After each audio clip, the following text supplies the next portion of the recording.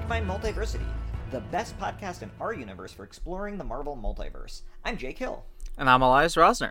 And this week we're beginning our discussion of the Annihilation Saga. Excelsior. Wow, Elias, you read that like someone read the title of this comic in all caps. It's the only way to read it. I mean, isn't that true of every big event at Marvel? They like to think that. I don't think it's really true, but they like to think it. So should I have read it like Stanley? The Annihilation Saga.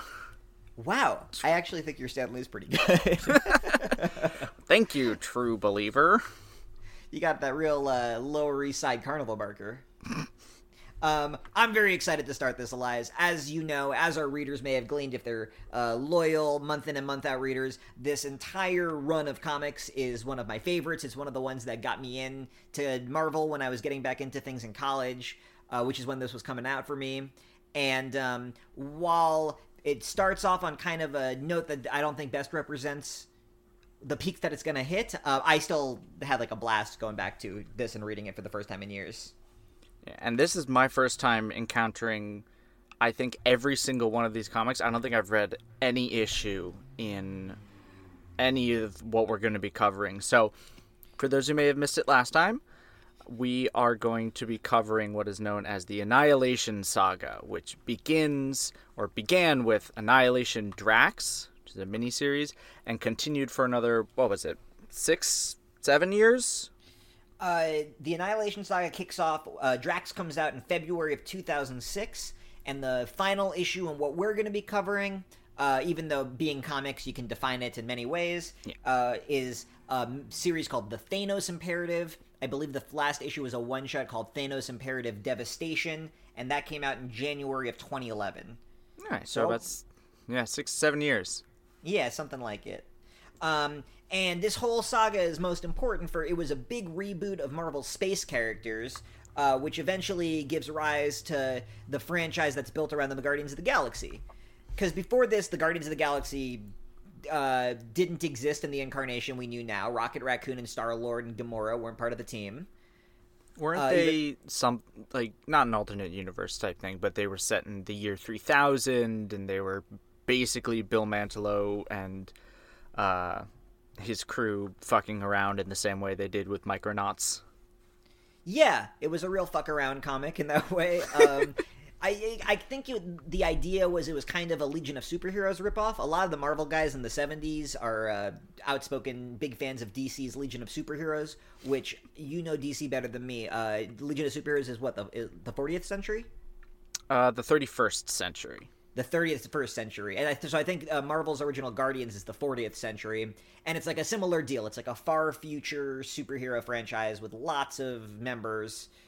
And what we're going to read is going to touch upon that. You'll see the influence in characters being foreshadowed their future selves, and there's going to be time travel. We'll get into that, but the Marvel space stuff that you know now, where Star-Lord is kind of the main hero, Thanos is the main bad guy, and there's all these different supporting characters, that starts in what we are reading for this episode. All right. Before we get further in, I think we need to address the elephant in the room that has been around for a few episodes, but why do you say Thanos? And not Thanos? With a Y. I say Thanos? Yes. That's a great question. It's definitely not authentic to the Greek Thanatos. I guess that's the reason is Thanatos is a character in Marvel. He shows up in Incredible Hercules and stuff. And I like distinguish... Probably the reason I say it that way was started off as a mistake. I'm sure someone's pointed it out to me and I've forgotten. But for me, I like having the distinction between Thanos, the Mad Titan, and Thanatos, the Greek god of death, who is, as I mentioned, a Marvel character. I think they've even met each other before. I could believe that. And they're probably going to meet each other again, considering right now Al Ewing is messing around with the Greek pantheon. Yeah, I'm surprised he hasn't gotten more mileage out of that. But what do I know? I think he's just bringing it back. But it's interesting with because I have probably been saying that name wrong too, because I always said Thanatos.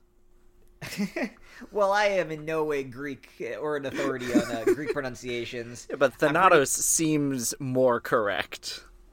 I'm pretty sure I say Hephaestus. I don't know how it's supposed to be said. All our Greek listeners, please write in and tell us how poorly we're messing these names up. I have a friend who is an authority on this who I should ask. I don't think she would appreciate being annoyed for pronunciation questions, though. Anyway, Elias, what's your experience with this corner of Marvel Cosmic? Like, are you a fan of the Guardians of the Galaxy movie? Which runs of the comics have you read? Is this your first time in? So, the Guardians of the Galaxy, I was first introduced to them, like I think a lot of people, with the movie. And I have the vivid memory of sitting in our computer lab in high school, and one of my friends, and like I'd been following the Marvel movie stuff. I hadn't really read any of the comics at that point, and we had just been hearing the names, and we're like, Guardians of the Galaxy. I'm like, I don't know, what's that? I don't know who they are, whatever. And the first trailer dropped. My friend pulled it up on YouTube and put it on the screen. And we must have watched this like 6 or 7 times because we were just like, this is what a Marvel movie could look like? It was fun. It was weird. We had no idea what to expect. And it got us super hyped. It's and I loved the movie. I was very hyped with the movie.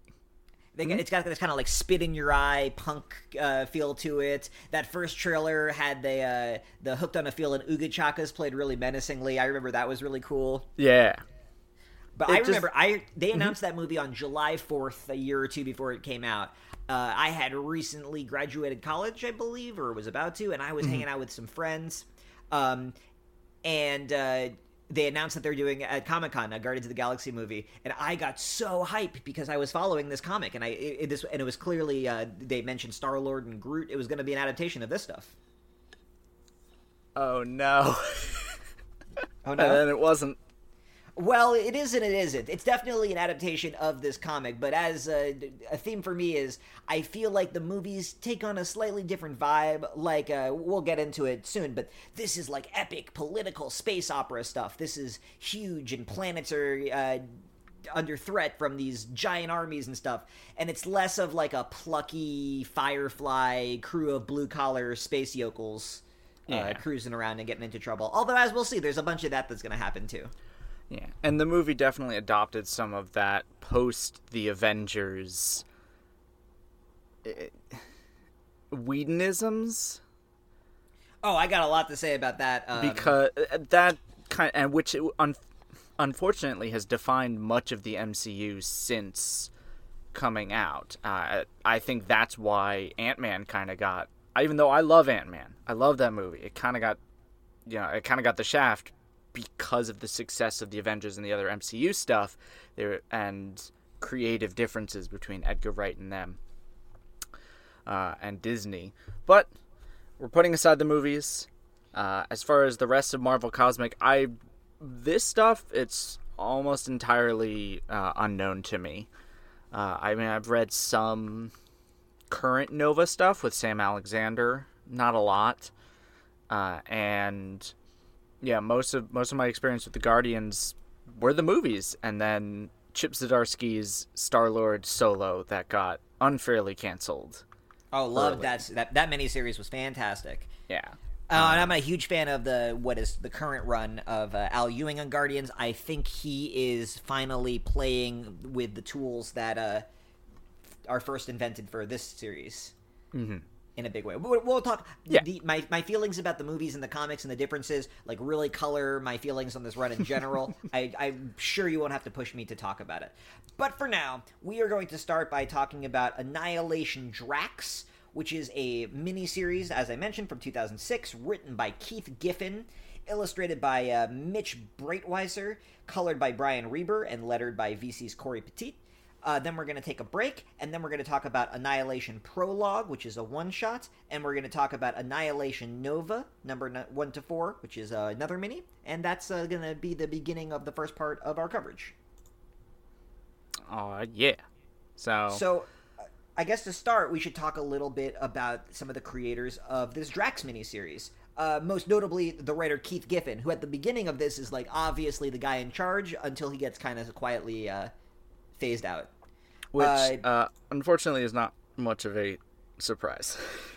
Not much of a surprise. So Keith Giffen, just in case, if you need a refresher or you don't know, like Elias, are you a big Keith Giffen fan? I think I wouldn't call myself a big Keith Giffen fan, but I am aware of Keith Giffen.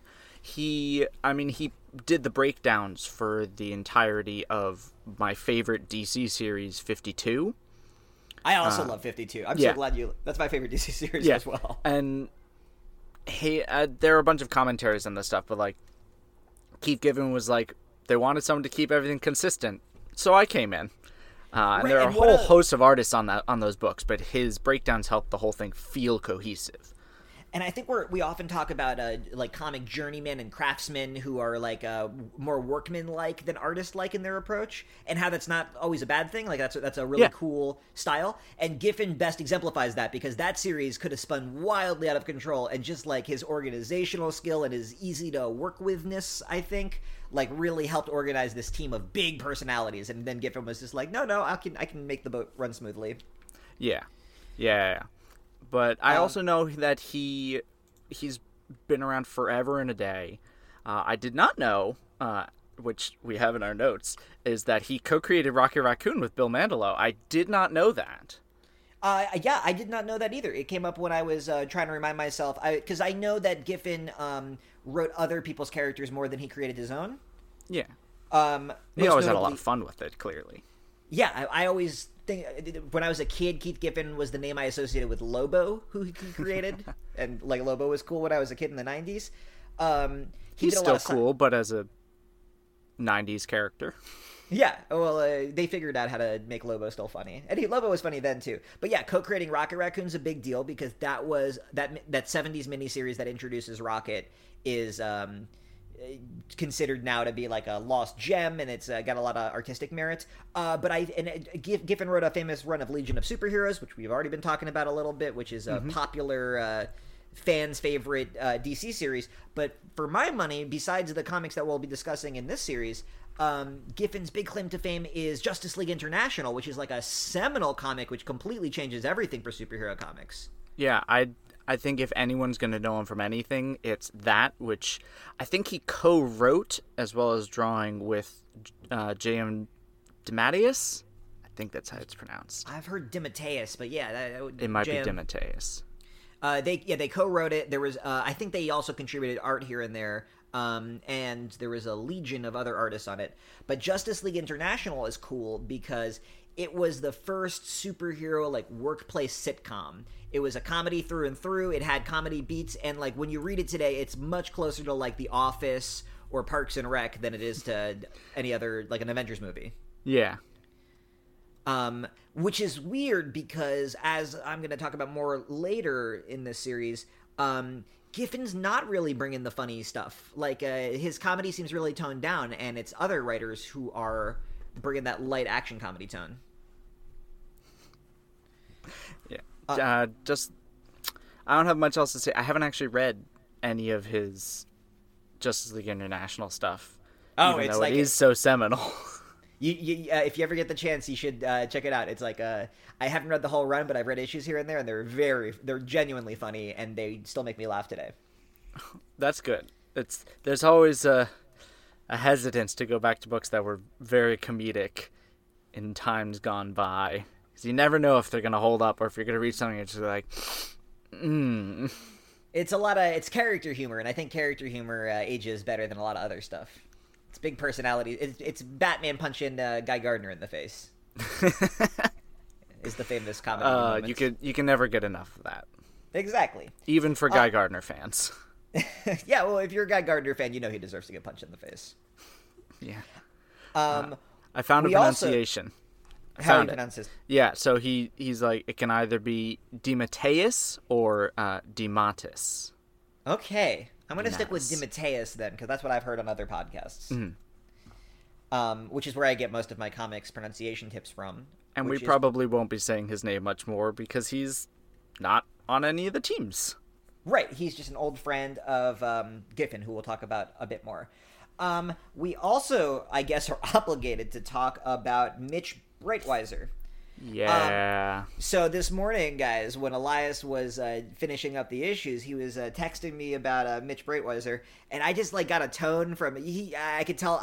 Elias was telling me the ways in which he didn't like the art, which is fair because it's very ugly. This Drax miniseries, but the tone made me think there was something more. So I did some poking around, and indeed, it seems that while Mitch Breitweiser may or may not be an enthusiastic member of the Comics Gate hate movement, he is certainly sympathetic to their aims and then fucks with them in a way that is disappointing to learn when you like a comic and it turns out that somebody is part of a hate movement. It also turns out that he is a out and proud Trump voter, which for some people might be an immediate deal breaker, and for some people it might not. But I think with everything that I learned about Breitweiser, he seems like an extremely unsavory dude who doesn't even have the artistic talent to make me care to see anything else he's ever done. So Mitch Breitweiser gets a big thumbs down from me in real life and in comics life. And that's all we have to say about that. Yeah, and I was like trying to find like real information. I would be interested in talking about it more, but it's a lot of rumors and speculation and Rich Johnson writing on Bleeding Cool, and none of that makes me confident that we have a strong enough source to like really get into the nuance of why this dude sucks. But I'm pretty confident to say that I think he sucks. Yeah. And then we've got two other people who we don't know as much about because they have more private lives, but Brian Reber and Corey Petit, both workhouses. They've been doing coloring and lettering, respectively, for years and years and years and years, and they always do a good job. Maybe not Reber this so much in this series, but that's okay. He's done better work. And Corey Petit is one of those prolific letterers. He's part of, Virtual Calligraphy is what VC stands for? Yeah. He's part of the Virtual Calligraphy Studio, which is pretty much letters, I would say, like 95% of all comics published in America.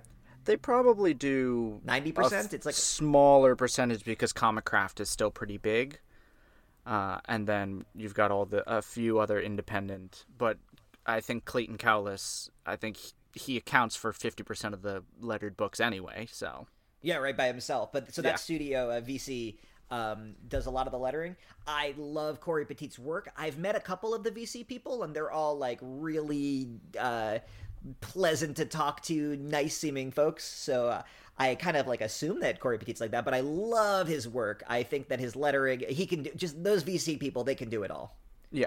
I do have to say, as much as I like his work, I do not like the Alien script. Oh my god, I'm so happy to hear that because I haven't thought about that, and we're going to talk about it. Yeah, well, So let's get into Drax specifically, the Drax miniseries. So Drax the Destroyer is a character that is now best known from the Guardians of the Galaxy comics and movies, but that incarnation of the character is very far removed from how he originally appeared in the 70s. Yeah, and in the 70s, he had this big purple cape, and he looked like pretty much most of the other space heroes in that it's just trapeze artists in space.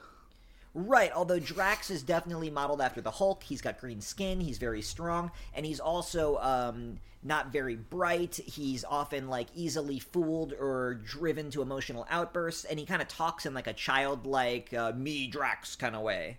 I saw that and I'm like, is Giffen just writing Hulk light? Well, that's what Drax was, and this miniseries here is the big Drax is going to go through a couple of big transitions, but this is like the big transition into Drax. Yeah, well, and Drax he's got the red tribal tattoos and he fights with knives and he's just like a tough guy now. Yeah. That Dave Bautista's eventually going to play. But yeah, before this, and we don't have to worry too much about Drax before this miniseries, but I think it's interesting that that's kind of the purpose of this mini. And so we start off kind of in media res. We're on a prison transport ship, and we're heading to the Kiln, which is a location that appears in the Guardians movies. And it is a prison facility / power plant. Like, Eli, what do you think of the Kiln so far? Because I'm going to fill you in on some details in a second. When it was introduced here, I'm just like, oh, space prison planet, they're on their way, but they accidentally crash on Earth because reasons. I wasn't quite clear why in the series. I think it was just a malfunction on the ship. Yeah, and they crash to Earth. We're introduced to Drax, the Blood Brothers, some Skrull named Pybok, and Lunatic, who feels very 90s and like Todd McFarlane could have been drawing him. That's also funny. So first of all, I just want to mention that it's very funny that early in this miniseries, they spell it the Kyln, Kyln, and the Klin, alternatively. They mess it up a bunch of times. Oh, okay. So they did screw that up. I was like, I saw the Klin a million times. I'm like, am I just reading this wrong? Is there something else? Whatever. It's like dyslexic gaslighting by the lettering. Yeah. I bet the script had it in different ways because it's a stupid name. It's a pretty stupid name. But it's a cool idea, and I feel like it's a real example of how Giffen approaches sci-fi. So the Kyln is this facility, and it's built at the edge of the known universe, right? The universe, like, starts with the Big Bang, and it's expanding outwards. So the Kyln is the outermost border of how far the reality has extended in the Marvel Universe. And the churn of energy at that edge of that is what generates the power. And then they're using prison labor in like unsavory ways that other Giffen comics have had political commentary on. But like, so prisoners are being forced to work in this wacky cosmic power plant that gets into what was like cutting edge theoretical physics when this comic was coming out. And I think that's all neat. Yeah. I did not pick up on any of that. A lot of this is I've read. There was a Thanos series that was running prior to this that I've read before. Just like my love for this series has made me read some pretty obscure stuff, and the Kyln shows up in a bunch of that. It's also very funny that you referred to Pybok as some Skrull, because Pybok is like a classic Fantastic Four villain. He and Super-Skrull go back to the 60s. He's just some Skrull. He's Pybok the Power Skrull, and he's kind of the main villain in this. You got the Blood Brothers, who are an alien duo who first debuted in Iron Man, but they've been on and off just like lame Avengers alien villains here and there. And then the other funny thing you said was that Lunatic seemed like a real 90s McFarlane riff, because get this, this is Lunatic's first and only appearance. Wait, seriously? Introduced for this miniseries, and I don't think he survives it. I think he dies. No, he's killed about 3 issues in, I think. Yeah, so he's just set up to be some one-off villain for Drax to kill. But he's got, like, a lot of personality, actually. He's got a cool... Like, his visual design's, like, a little over much, and you're right, it's 90s, but he's not 90s. He's from 2006. Dang. So I think that that visual style was at least somewhat important, and I'm into it. It's silly, though. It was very silly. But, I mean, distinctive and silly is better than bland and forgettable. Yeah, definitely. And like you said, they're all lettered in this distinctive way. But it wasn't working for you? No. I liked the choice to rim every one of the what's it called? To kind of indicate who's talking. There are different colors and not staticky, but you can tell which character is talking, which I wonder if Petit did that because, you know, the characters all look... God, they look like ass. Yeah, they're all pretty blobby. They have different colors. I mean, I think what the it feels like he used 3D models and then painted over it. Yeah, it's got a real, like, PlayStation 1 cutscene vibe. Yeah. I think the lettering, though, the weird borders are supposed to look like alien script, and it's supposed to represent that it's like a universal translator acting. They're all speaking different alien languages, and that's how we know it's being translated. Because Drax, he's got the same alien-looking font with like the extra dots inside of some of the letters and like these weird accents. Mm-hmm. But he doesn't have that border. He has like a normal speech balloon border. Yeah. So I think it's implied he's speaking English with an alien accent. Everyone else is speaking their alien language. Yeah. And when all the other characters speak English with the alien accent, it looks in the same way. Or French or whatever other language Pybok tries. Oh, yeah.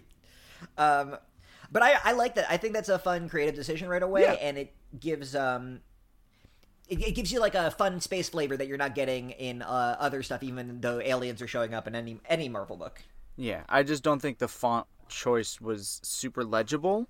I definitely had I actually had trouble reading some of the balloons, and especially when you combine that with that outside border stuff, it starts to look really cluttered. It reminds me of the old Thor fonts, the old Asgardian fonts. It's just there's a lot of dots in the middle of words, and it's archaic in a way that doesn't look that isn't clear. Sure. So I'm never as sorry. There's a cat running by. If you can't tell, I'm never as sensitive to this sort of thing as you are. So I'm always interested to learn what font choices you respond to. Yeah, and this isn't a. I've seen this font before. I'm sure in other Marvel books where they're speaking generic alien language, but it's being translated for us, the audience, so we can understand it. Yeah, not an uncommon technique, but I like the balloons is what I really like. The color-coded balloons with the little squiggles on the outside. Yeah. I think that's a fun thing that they could bring back. I would be into that. Yeah. I really like Paibok in this miniseries. I thought his characterization was really good. He was super scary. You get the idea, just like that casual Skrull supremacist attitude that you see in a lot of Skrull villains. And then halfway through, he has a wardrobe change, and he puts on like a tailored suit that he steals from somebody in the on Earth, and he looks great. I mean, like, the artist will ass, but like, what a cool, like, a Skrull wearing a suit and very politely threatening to kill your whole family is such a good scary villain to start us off with. Yeah. Small stakes, but it sells the menace. Paibok is probably the standout character in this entire series, which includes Drax. I don't find him particularly interesting here, but we're here to talk more what happens, less why the art looks like ass. I mean, there's room for that conversation too. But okay, yeah. So the ship crashes down on Earth. So I just want to spend a second talking about the transition of Drax, because so if you saw the movie Guardians of the Galaxy, Drax just seems like he's an out and out alien. He talks about his home world. He's just like alien from space, right? Yeah, alien from space, sad dead family story, off on a revenge mission because Thanos. Yeah. Did you know that Drax was a human named Arthur Douglas? I knew that because it was in some series. I think it was when I read like the Black Mirror crossover thing. There was something weird with Jerry Duggan's run, and I just remember Sax Drax, and then Sax Drax. I was going to ask Sax Drax. He dies, and then he's off in heaven for a while, and then someone brings him back because no one can stay dead in comics. Well, so in Arthur Douglas's first appearance, which was in an Iron Man issue in the 70s, he is driving with his family. He's like a real estate agent. He likes to play the sax on weekends. He like wears Hawaiian shirts and is real cheesy. He doesn't seem like a cool guy who you'd want to be friends with. Mm-hmm. And then they just see a spaceship in the air, and he gets distracted and loses control of the car, and he goes off the road. And that's the first appearance of Thanos. Is that spaceship landing, and this is just like some collateral background damage. But very quickly, we learn that Mentor, who is Thanos' dad, recreates Drax and gives him the powers of the Destroyer, which is one of those like weird, vague Marvel things that never really gets clearly defined. But there's a little detail that I've always held with me, which is that he rebuilds Drax's body from the Earth.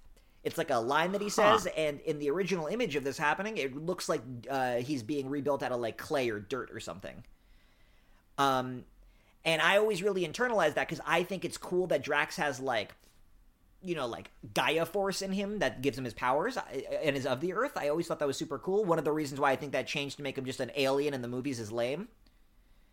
And when he returns to Earth for presumably the first time since he left it to go be a destroyer, the like contacting Earth soil is what changes him again. He gets murdered, and then they leave him in the dirt, and then he gets like he gets reborn through this like cocoon thing.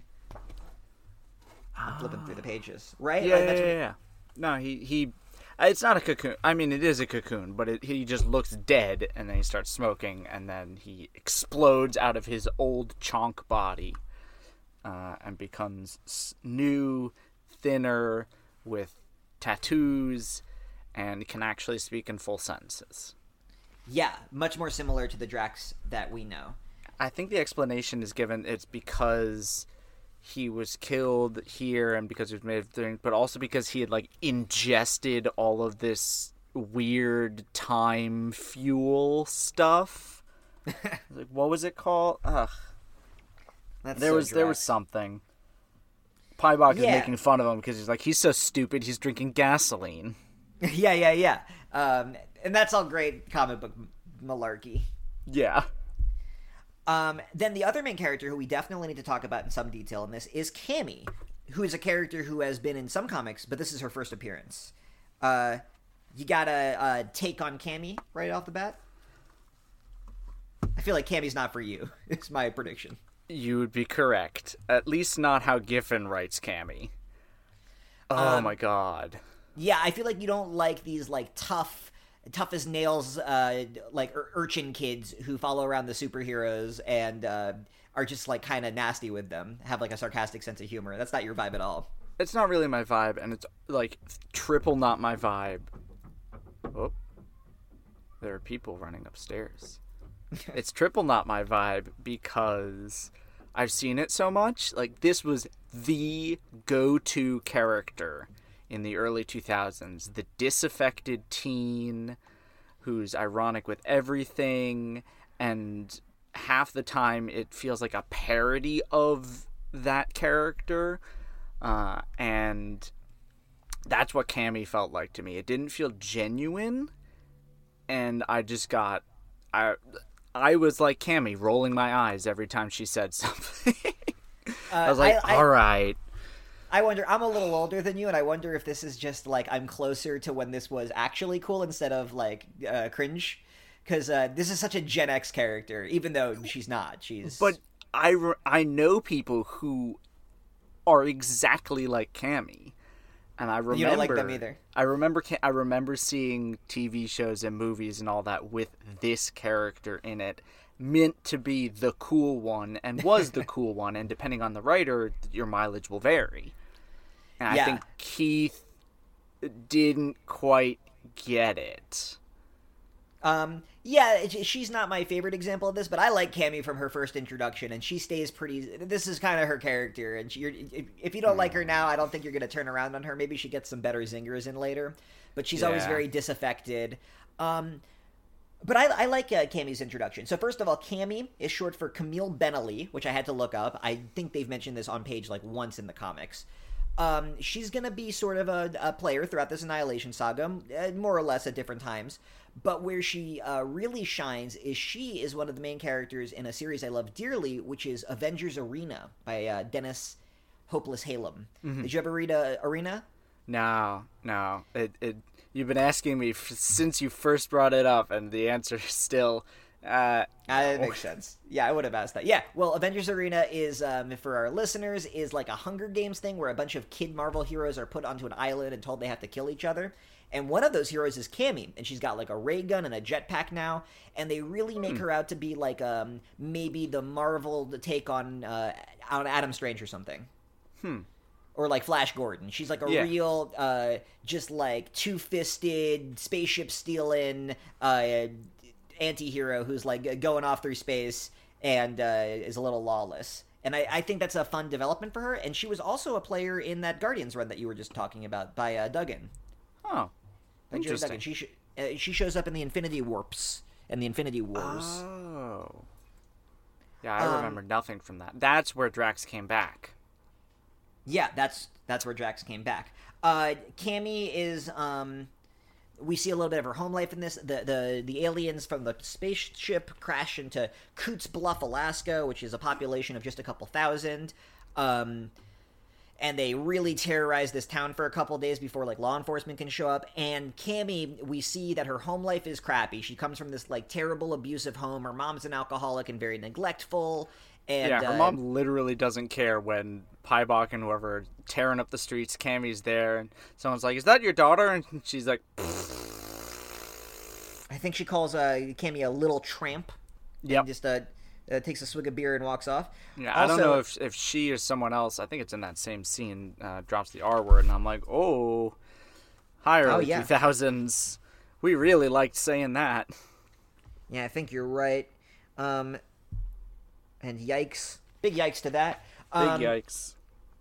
But I really, while it's not my favorite mode of comic book storytelling, I actually think Giffen does more like a pretty good job. He really sells me on Cammie's crummy home life, and the town of Coots Bluff seems like a really real town to me. Like, yeah, I have had an opportunity to visit the state of Alaska once before, and I found it really beautiful, and I found Juneau to be an incredible city. But like, there's a lot of these little towns, and I couldn't help but smile and think, like, there's definitely a Cammie here who can't wait to leave this fucking town behind and go off and be a dirtbag in space. I mean, where else would you want to be a dirtbag? Well, space is the best place to be a dirtbag, and small town Alaska, one of the worst. And Cammie yeah. is so determined to be a dirtbag that she like goes off on this adventure. So I really find that even there's this miniseries. It does not represent the tone of the series overall, but I think it's such an interesting prologue because it's so small stakes, and Giffen makes the setting feel so vibrant. Yeah, I didn't particularly like it, but it's hard not to. I remembered a lot of it when I finished, which is something I can't say about a bunch of other stuff that's been coming out from Marvel and DC, or even like independent works and whatnot. This was a book that not a lot happened necessarily, but what did happen was interesting and enjoyable, and I don't know, it was what you want from a miniseries. Yeah, it feels appropriately additive. Like, if there was a future Captain America story where he was fighting a bad guy in the town of Coots Bluff, Alaska, I would get really excited that we were returning to that location and that we were telling stories there, because it seems like it's not the same as Wakanda, obviously, but it just seems like it's got such a... There's stories to be told of like, and it's small town. the kind of the right setting for a long-running series. It's like you've got... Sure, you could have stories that have these huge stakes, but not everything needs to be big. And like some of my favorite arcs or couple issues from long-running series have been those types of adventures. Like, I've been recently working my way through all of Hellblazer. Love all of Hellblazer. Great series to work all the way every through. So often I'll just get to 2 issues where he's fucking about. There's a ghost on a farm in the middle of Scotland, and oh my god, one of my favorites. One of my favorite stories. You're in a good part of Hellblazer. Hellblazer is like obviously I'm more of a Marvel guy than a DC guy, but Hellblazer is one of my all-time favorite comics. I love bad Hellblazer. I love good Hellblazer. It's just pizza for me.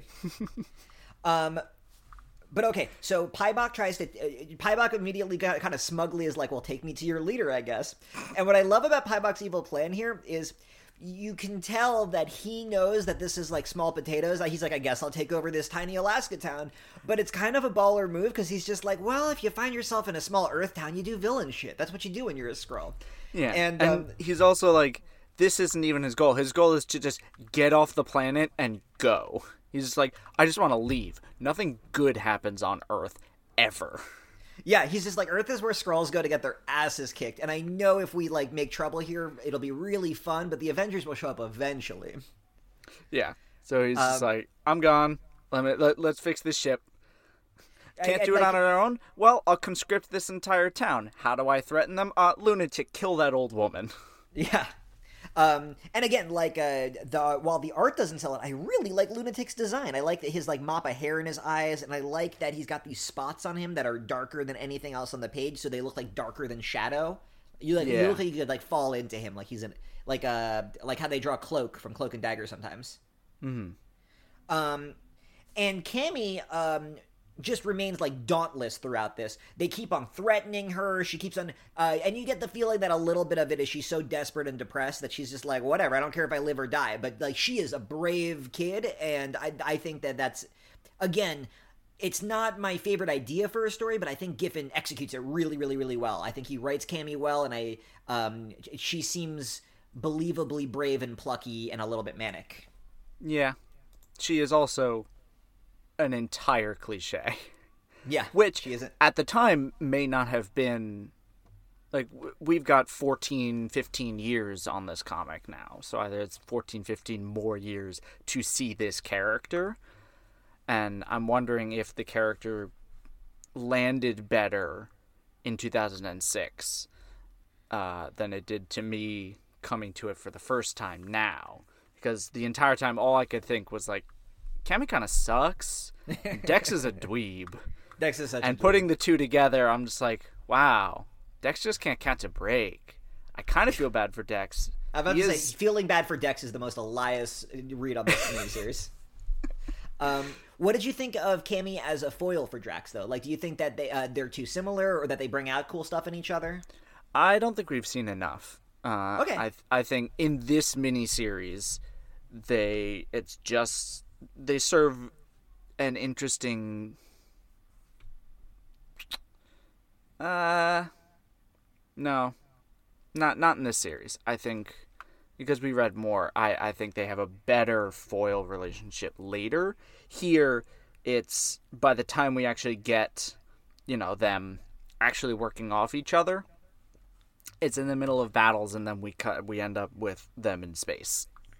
Yeah, and I do have to mention, one of the most 2060 parts of this is that most of the story of this, like, it's hard to go plot beat by plot beat, because a lot of it's like, and then they fight in the woods, and then they fight in the town, and then they fight in the basically trees. happens, they crash, and then we spend 2.5 issues of Drax fighting in like a round robin, the Blood Brothers, Lunatic, the Blood Brothers, Lunatic, the Blood Brothers, Lunatic, and then Drax dies, and then he comes back and fights the Blood Brothers, Lunatic, and Pybok.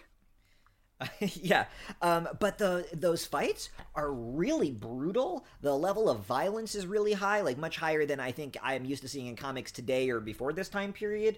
The cruelty is really high. There's a lot of torture. There's really violent threats of upsetting torture.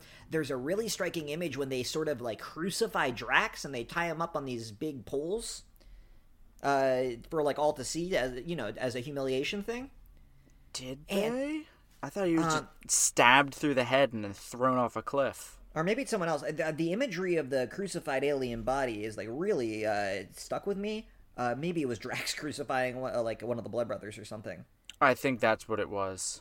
Oh, yes, it is. It's like Drax crucifying a Lunatic, in fact. He chops up Lunatic's head, and then he ties his limbs to two little trees. Right, and because Lunatic, through unspecified until now reasons, could come back from just the head and the body.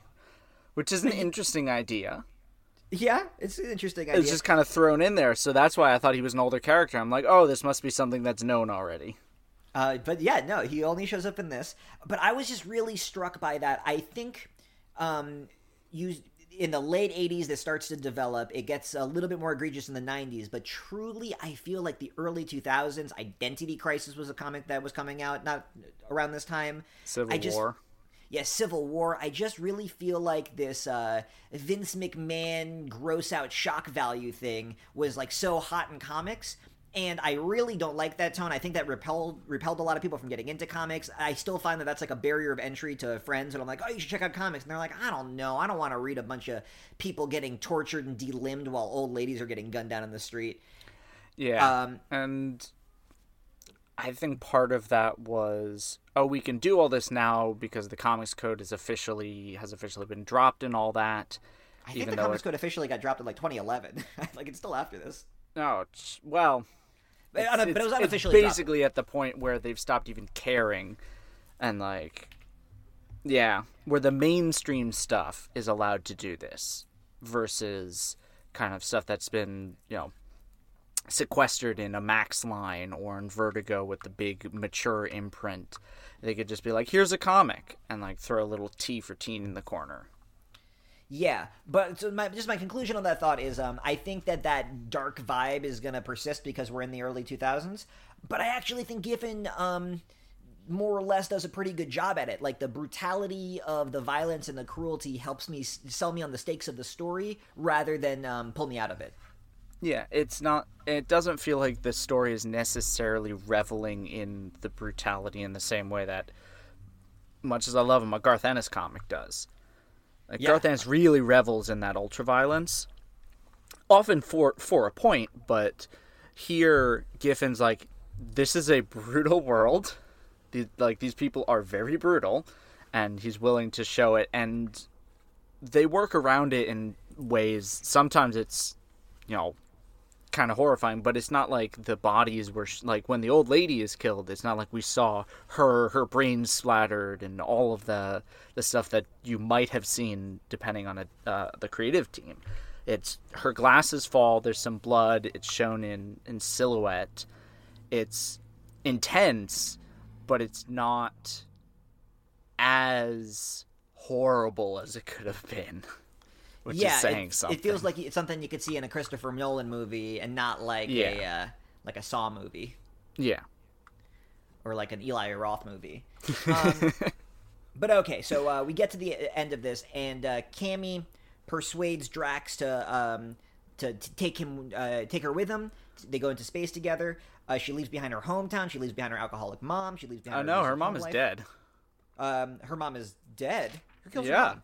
They have a panel where they're showing the body bags, and it's like her mom is dead. She doesn't even. I'm looking at that page right now.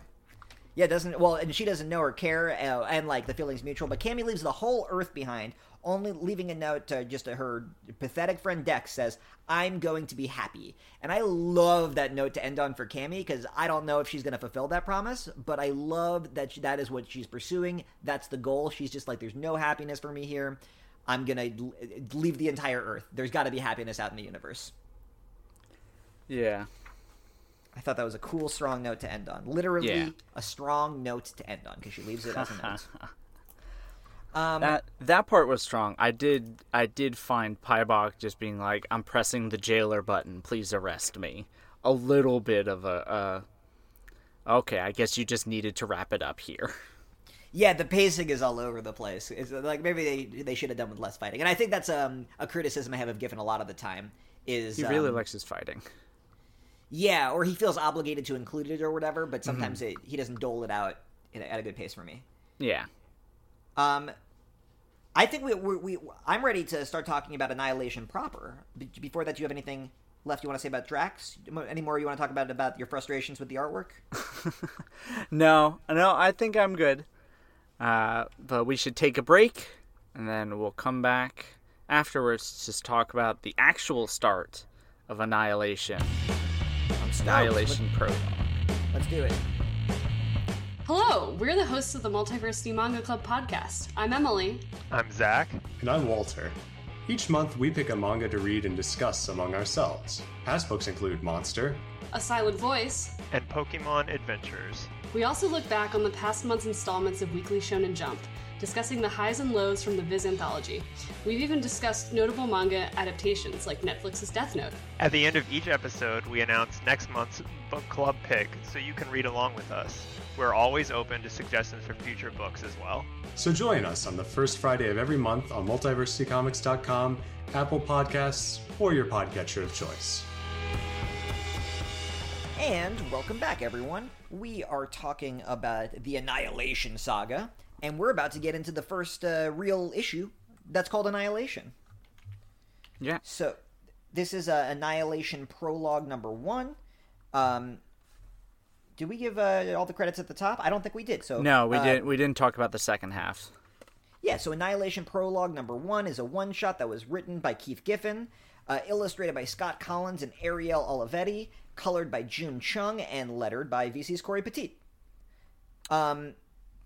Same writer, but a new art team.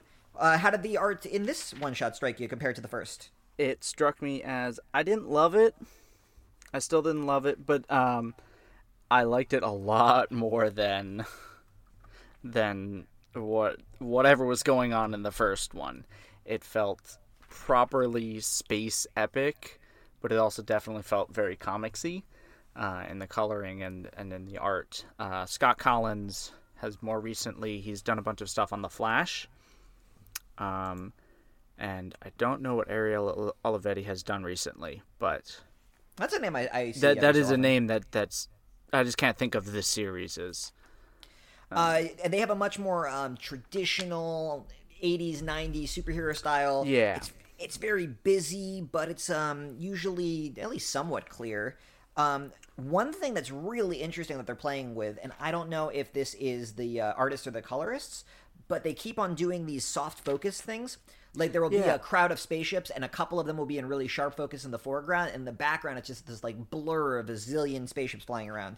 And I wouldn't go so far to say it looks good, because I think that this is probably an experimental technique, but it's really striking, and I can see it having a big influence on comics today. Yeah, I would also agree that I don't necessarily know if it works, but I appreciate what they were going for, and I think that it looked very weird, but it did its job. It got me to focus where they wanted me to focus, and the shot of just seeing this station blowing up in the background with a few of these weird, like, bug ships flying, like, breaking the page borders and all of that, made it feel immense. It made it feel immediate, and it made me go, oh, this is more than just intro shot to something saying a war is coming. It's like, oh no, this is gonna be bad. Yeah, really sells the carnage. And I remember when I saw some of these art techniques, I had been out of comics for a while. I hadn't been very thoughtful about my comics reading, and this, like, really got me thinking about the art in a big way. Even though now I know it's not the best art out there, it just opened my mind to the possibilities in a neat way. Yeah. I mean, so it's clear. Even like the busy pages, they're clear on what's happening. Which is important, because what's happening is so outside of anyone's experience. Mm-hmm. It reminds me of, like, Jason Burrows or James Stokoe in terms of, like... That's a really neat comparison, actually. The choices and how they can still make stuff clear while the pages are still very busy. Not everyone does that super well. I know, like, at Avatar Comics, a lot of people have the Jason Burrow. There's so much ink on the to add details, and he's one of the few people that I've seen there that does it really well. Yeah. Yeah, and this is not to that level, but but it was a great introduction to the style for me. So we start off with Thanos. You really made me insecure, my dude. And sorry, man. That's okay. I'm gonna stick with Thanos if it doesn't offend you. Nah, I just had to know. I'm like, am I doing it wrong? Can I shame him into doing it wrong? Well, we could go watch an Avengers movie, and however Robert Downey Jr. says it is the way to say it. He says Thanos.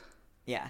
But we start with Thanos. He is an Eternal of Titan. He is sort of the big bad of the Marvel Universe a lot of the time. I guess what the cool, scary thing about Thanos is that he is a really powerful alien space guy, but it's not enough for him, and he'll do anything in his pursuit of power, and he often attains it. So he, even though he's, like, more powerful than most of the Avengers, he's not as powerful as the gods of the multiverse, but he often punches at their weight level through, like, sheer determination and evilness. Yeah.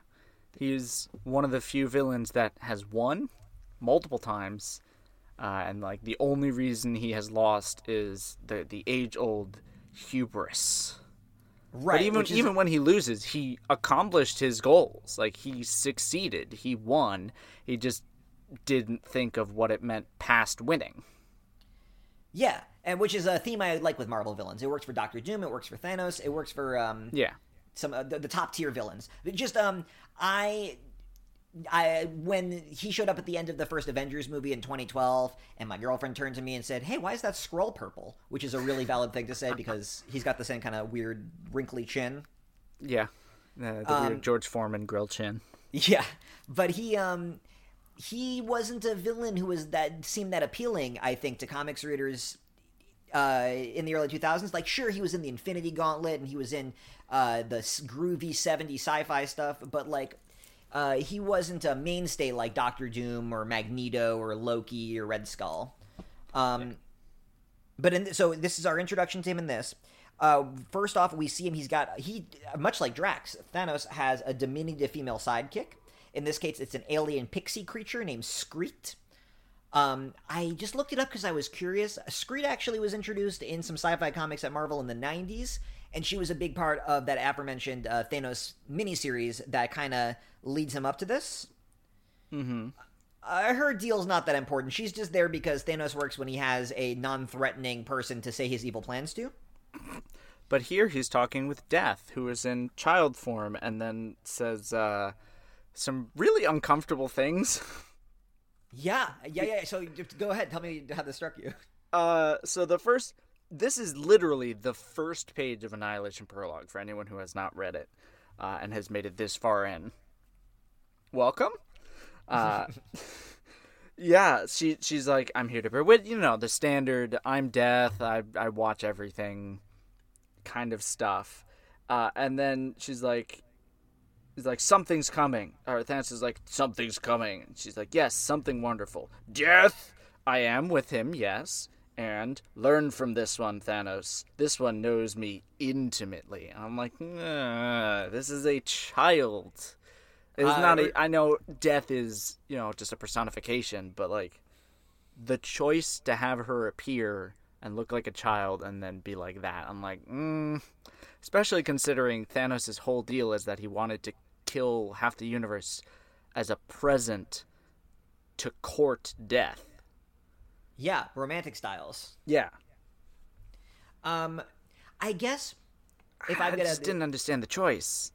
I think there was some explanation in some comic we're not going to read, but I guess if I could defend it, I like that it's showing that his devotion to the Death and the personification of Death is not strictly romantic, but it's like a true familial devotion thing, and he kind of takes on this like guardian. Oh, I didn't really have a problem with that part. It was with Death talking about getting in child form.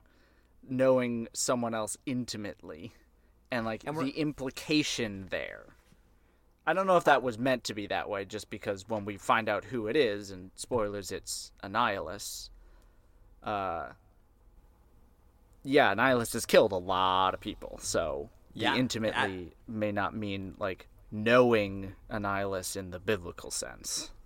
It's for sure a weird decision. She looks a lot more like Death from Sandman on this page also. Which I imagine Sandman was in recent memory. It had recently concluded, more about or less. 10 years before. It concluded in 96, I think. How is that? Yeah, that makes sense. Yeah, because it was 88 to 96. Jeez, that's I think Sandman content is eternal. I think they had rolled out the Dream Thieves, whatever. Probably. We're talking about a lot of DC Vertigo stuff on this episode, but that's cool. But okay, so we start off with Thanos. He doesn't have a lot to do yet, but it's cool. This is the only time we see him in this set. Yeah. I also just want to mention, I love they're doing these subtitles that are the MCU borrowed these. They tell you the planet and maybe some factoids about them. Mm-hmm. But they're also doing this thing, Annihilation Day minus, and then the number of days. And then when the Annihilation Wave arrives, it's Annihilation Day plus. Yeah. So at the beginning, we're at Annihilation Day -7. It is a week before this thing arrives. And, what a good way to build up, oh, my God, this thing's coming, this thing's coming, this thing's coming. It's just, Death is noticing. It really is right out the gate selling you on the enormity of these events. Yeah, it's so enormous that they are marking the calendar on it. Yeah, the calendar is going to change, right? We had the Gregorian calendar, and now we're going to have the Annihilan calendar or something. Yeah. So after we meet Thanos for his one page, as is tradition, to stand around and be menacing and threatening and then disappear for forever and a day. I think that's his MO at this point. It has continued unto today. Yeah, yeah. Even into comics coming out in 2020, 2021. That's his thing. Yeah, well, he's too important to do a lot of the dirty work. Although I think you'll be very pleased with some of the ways Thanos gets his hands dirty in this series. Oh, I'm sure. Right now, it seems like he has noticed something. He has nothing to do with it. And he's just like, ooh, how can I use this? But we get some station, what's it called? The Crunch Energy Cascade in the Kiln Moons. And there's a bunch of throwaway characters who I'm sure have names and interesting backstories, but I don't know any of them, and the series doesn't care enough because they're all killed after expositing about the AI in these mech critters showing up to bear witness to the destruction that is about to be unleashed in them. Yeah, And this is some of this stuff, that Thanos series and some of the other GIF and sci-fi stuff in the early 2000s. You'll see these characters. It's cool that he killed them off to sell the story he really wanted to tell. Yeah, but we don't know who they are. Yeah, they're not that important. One of them looks like a Breakworlder, which we talked about in our Astonishing X-Men series. Oh, yeah. Yeah. But I think what I liked about this scene is very effective. It was a very effective scene, even if I didn't know any of the characters. It sold the immensity of whatever was coming and kind of tied us into the, I'm going to say human, even though they're probably all aliens, but the human drama of the whole thing, because this one character is dying and he spends the time to just to have the two kind of recite a prayer as he's dying, kind of being like, give me my last rites. Yeah, and I love Marvel stuff like that. I love it when they cut to a random, insignificant person and their perspective on events. Marvel Comics does that a lot, and it's always fun. Yeah. And he doesn't belabor the whole thing. Right, yeah, well, because he's economical with his storytelling. But I wanted to ask you, what do you think of... We'll talk about Annihilus in a minute, but what do you think of the Annihilation wave as, like, a threat? The design of the bug ships, the way that they're portrayed? Like, it sounds like you agree with me that they're... just immediately cool space villain idea. Yeah, pretty much. I don't need to know anything else about them. They are kind of a faceless mob, but that kind of feels like the point. Like, that is the fear that this thing could arise. I think it's like the fear of locusts. They show up and they just destroy and eat everything, and there's no way to stop them. Let me take this opportunity, actually. Can I give a little bit of context to you and to our listeners about Annihilus, his deal, what the Annihilation Wave is? Sure. I know he's a classic Fantastic Four villain. Yeah, a very classic Fantastic Four villain. He's a big winged bug guy. And he's from the negative zone. Mm-hmm. And the way I understand it is the negative zone is like the underside of the regular Marvel Universe. Mm-hmm. I would also go so far. I don't actually know the cosmology here. I wonder if every universe in the multiverse has its own negative zone or if it's all the same negative zone. I don't know that. I guess we should look to see if there's alternate versions of Annihilus. I'm sure there are alternate versions. Yeah, that makes more sense. Because I think the Ultimate Universe had a different negative zone. That's true. Yeah, you're right about that, actually. That's where the Fantastic Four get their powers from in Ultimate Fantastic Four. But in the 616 universe, the way maybe they'll explain this, and I don't remember when, but the positive universe, the regular universe, is expanding from the Big Bang, and as it does that, the negative zone is shrinking. There's only so much like room in reality, and so eventually the negative zone will be erased, and that will initiate the crunch when everything bounces back. But Annihilus fears that this will not only diminish his territory, this will like kill him. If the negative zone is covered by the positive universe, he's toast. Huh. I wonder at what point the swap actually happens, because we are in an infinite universe growing infinitely. Yeah, it might be with zillions no of edge. Years off. It could be like a zillion years off, but Annihilus has the cosmic control rod, which is this weird magic space scepter. Mm-hmm. And that pretty much grants him immortality. He, unless he's separated from the rod, and he's basically impossible to kill. So he will live for the entire expansion of the universe and the diminishing of his own. I love Annihilus as a villain. He's very alien and a little bit hard to wrap your head around, and that's what I like about him. Yeah, he feels not different, because he is, but it's the only way to describe it is alien. Like, you try to conceptualize Annihilus, and it doesn't fit in an easily describable human, framework.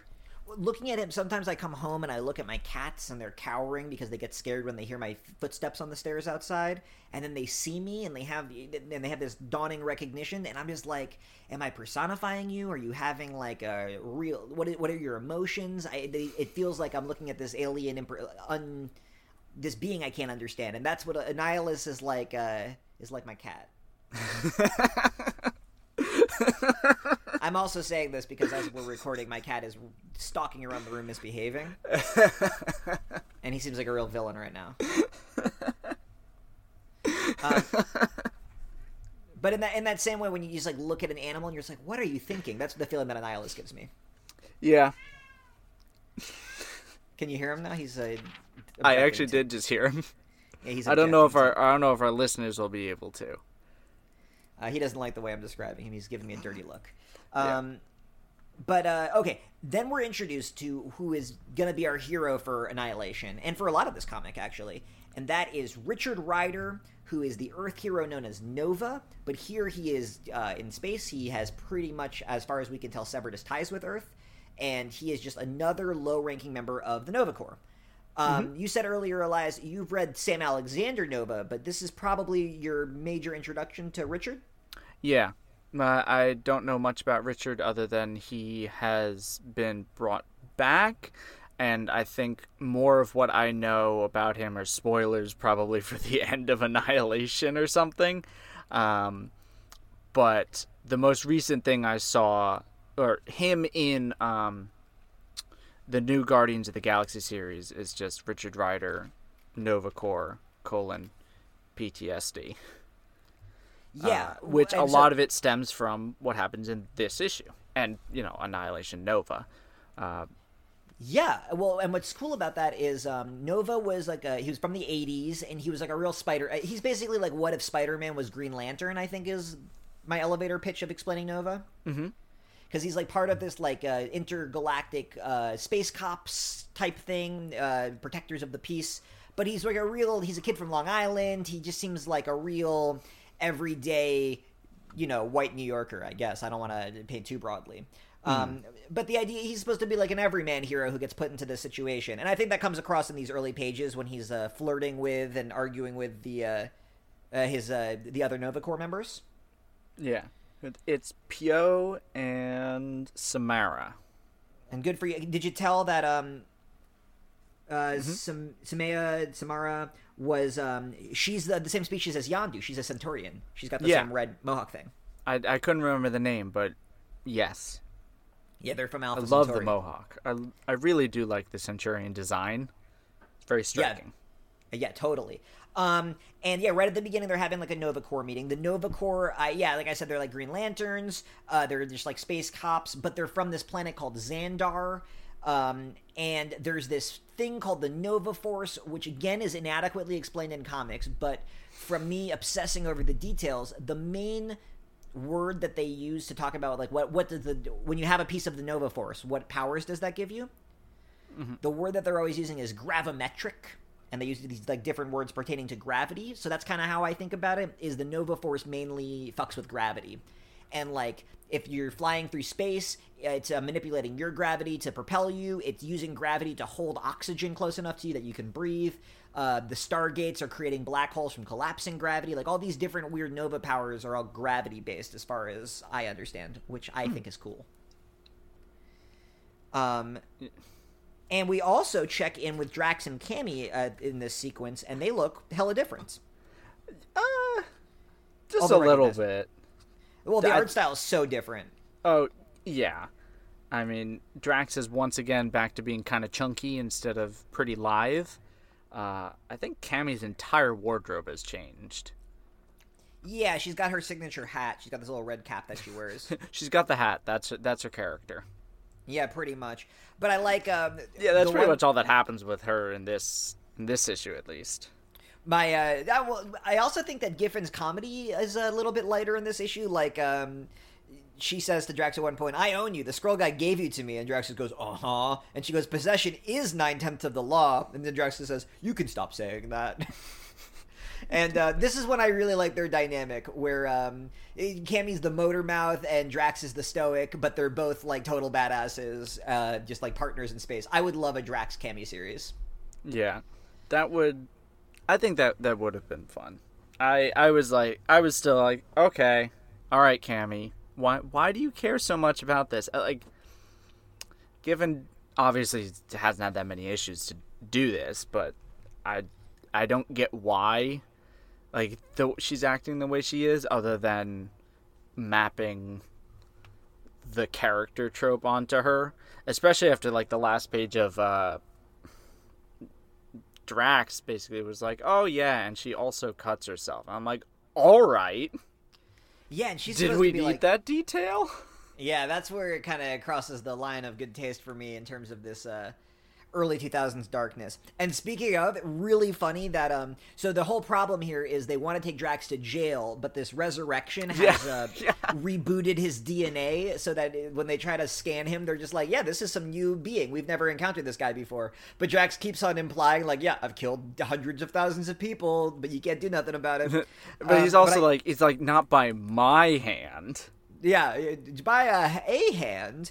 Yeah. Although he does keep saying Kree terrorists and on a Skrull settlement, and I haven't read anything before this, so I don't know if that was invented for the series, if that was something that came before and it's actually true, or if he's just using that as an excuse to get around the technicality.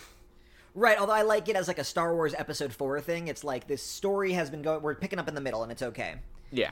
I really, the line that just like, I'm like, oh man, that has a really different context now. It lands differently.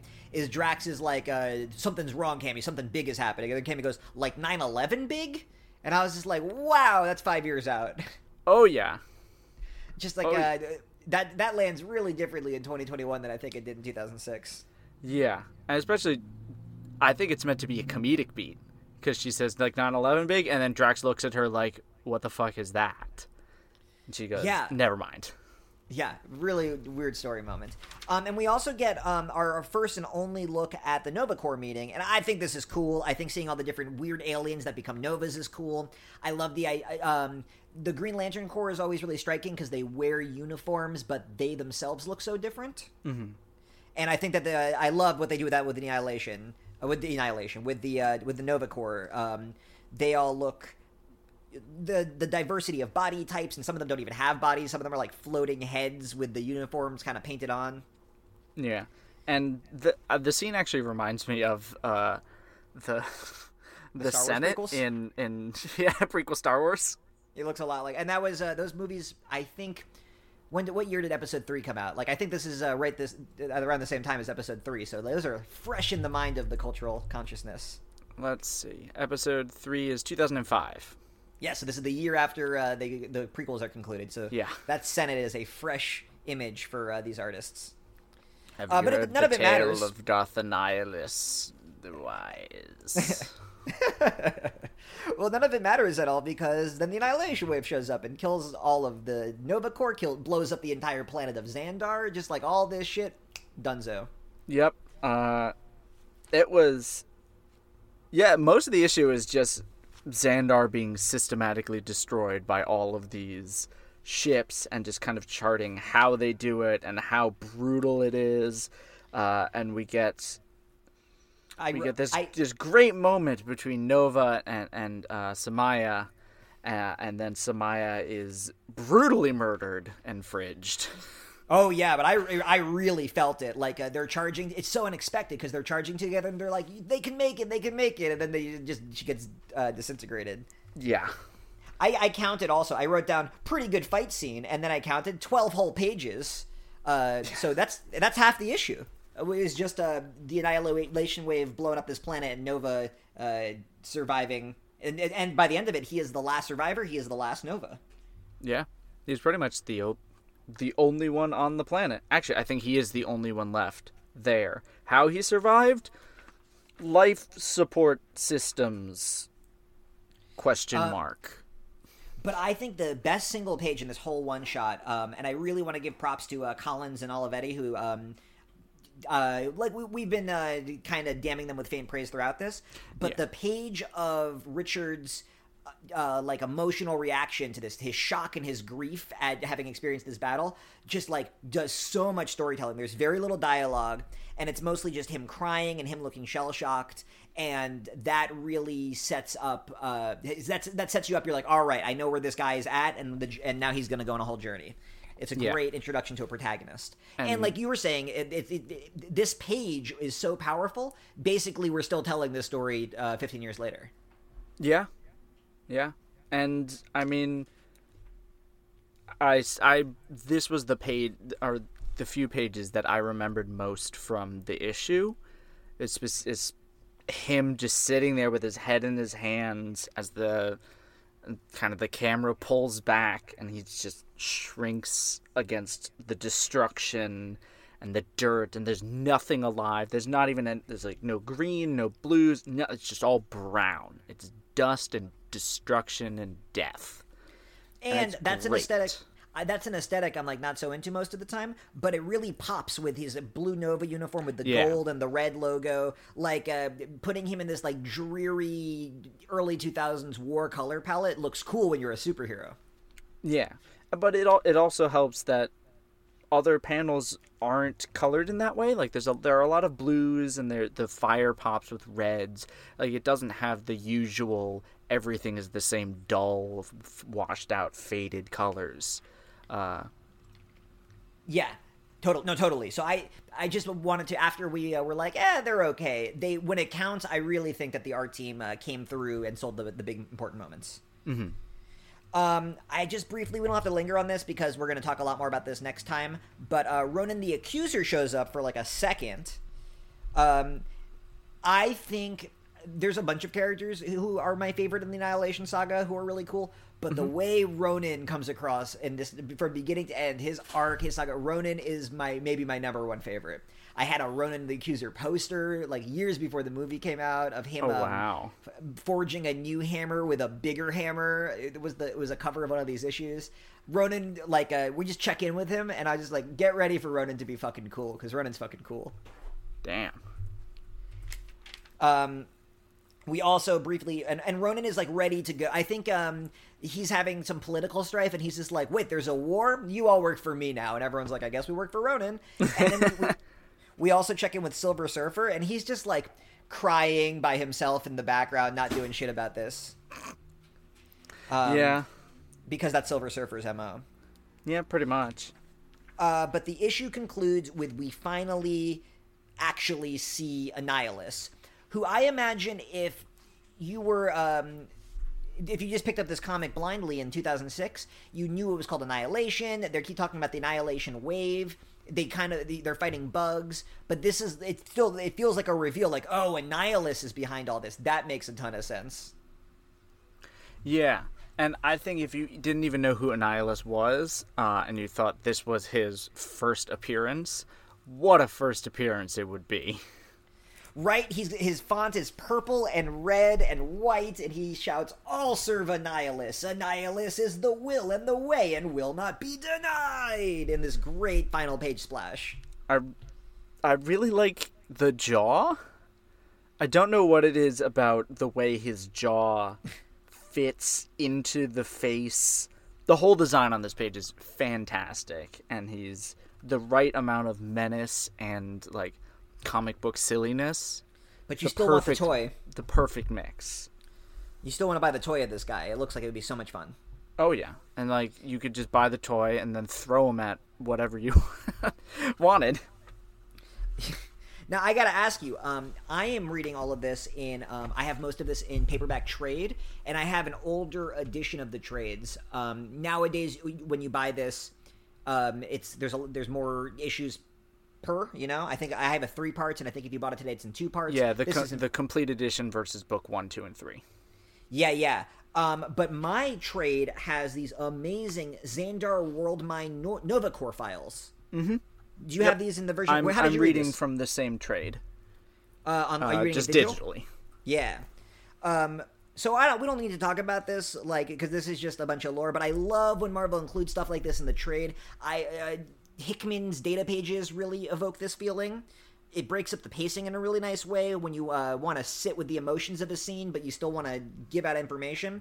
And just like, I'm the kind of comic book nerd, and I know there's a lot of us out there who loves like these Wikipedia entries that are written by the writers. There's all these drawings of different Nova Corps members in their different uniforms and explaining what the different ranks mean. I just like, there's such a market for this, and I feel like it happens way less often than it should. It's also a great way. This is how I didn't know who Thanos was when I read this, but when I saw that Thanos had threat level universal, I was just like, that guy sounds like a big deal. It's just it's a great way of catching you up. I'm looking at that. There's a map of the route of the Annihilation Wave, and it also explains how the Shi'ar are in a separate galaxy from the Milky Way galaxy, and that the Kree occupy the entire greater Magellanic Cloud. And as like an astronomy nerd who loves Mars rovers and Hubble telescope pictures and shit, just like love how big and sprawling the Marvel Space Universe feels. And that's kind of something that got lost too with the movies. Is you're always just going to a random planet and they're just like, this is Jerillian, the planet of these purple dudes. And it's just like, you feel like there's infinite planets out there with all... But in a way that doesn't feel specific. It just feels like at any point they can introduce any color of being from the color wheel with a stupid name and no impact. And this really makes the setting feel like there are distances between these places. There is geography... we can have battle plans and strategy because, like, an invading force will have to cross this constellation or this nebula first. Yeah. Really helps grounds the conflict. That's all I have to say. I'm sorry, I'm going on. I'm as you know, I love this shit. Yeah, I understand that. I like how all of those little data page additions, they're fun. They're for a specific kind of fan, and if you don't like it, just skip right over it. It has no effect on the story itself, but it can help deepen your understanding of it. And you know, sometimes you'll find out fun information, and sometimes it provides context you would need that if you tried to put it in the story would just make the whole thing feel overstuffed. Right, totally. Which brings us to the final 4 issues of this, if you're ready to go. Annihilation Nova. Yeah, let's do it, so that we can hopefully keep this under 2 hours. Yeah. That's... So Annihilation Nova is a 4-issue miniseries. It is written by Dan Abnett and Andy Lanning. It is illustrated by Kev Walker, inked by Rick Magyar, and colored by Brian Reber again, and lettered by VC's Corey Petit, who has lettered all of these. So for a little bit of context, Dan Abnett and Andy Lanning are frequent collaborators, and they are British as fuck. They started off doing 2000 AD together, which is the seminal long-running British anthology comics magazine. And in the 90s, Marvel decided to reboot their Marvel UK line of comics, which I could talk about at great length. They're very cool. I will not do that here. But they were the Marvel UK line in the 90s. A lot of British Marvel writers writing today grew up on Abnett and Lanning's comics. So, like, Kieran Gill and Al Ewing, all those guys, Abnett and Lanning was, like, their... of their youth. Abnett has a really long history. He's of doing good work in licensed properties, both in comics and in novels. He's written more Warhammer books than you could count. He's written Doctor Who stuff. He's written Tomb Raider shit. Just like this guy is crazy prolific, and he must make good money doing this and must love doing it. The two of them, Abnett and Lanning together, also co-created Resurrection Man, who is an underrated DC character. But sadly, their partnership dissolved in sometime in like 2013, 2014, depending on who you ask, shortly after they conclude the Annihilation Saga. And they've always said it ended over personal reasons, and it sounds really fraught, actually. But they always talk about each other in public respectfully and professionally, and it does sound like they had some it sounds like a really rough divorce that they don't like talking about. Which makes me sad, because their work together becomes the spine of this entire huge run of comics. They write most of the issues. Giffen moves out, and they become the whole thing. Yeah, I didn't even know that Giffen was a part of this. Right, you anytime thought of it as... people describe it, it's Abnett and Lanning's Annihilation stuff. Yeah, and I think it was Giffen's... This Annihilation series was Giffen's idea, but by the end of the next big series, which is called Annihilation Conquest, Abnett and Lanning are doing almost everything. Yeah. I wonder if Giffen got it started and then went, you know what? These guys, they got good ideas. I've said my stuff. I did what I wanted to do, and then moved on.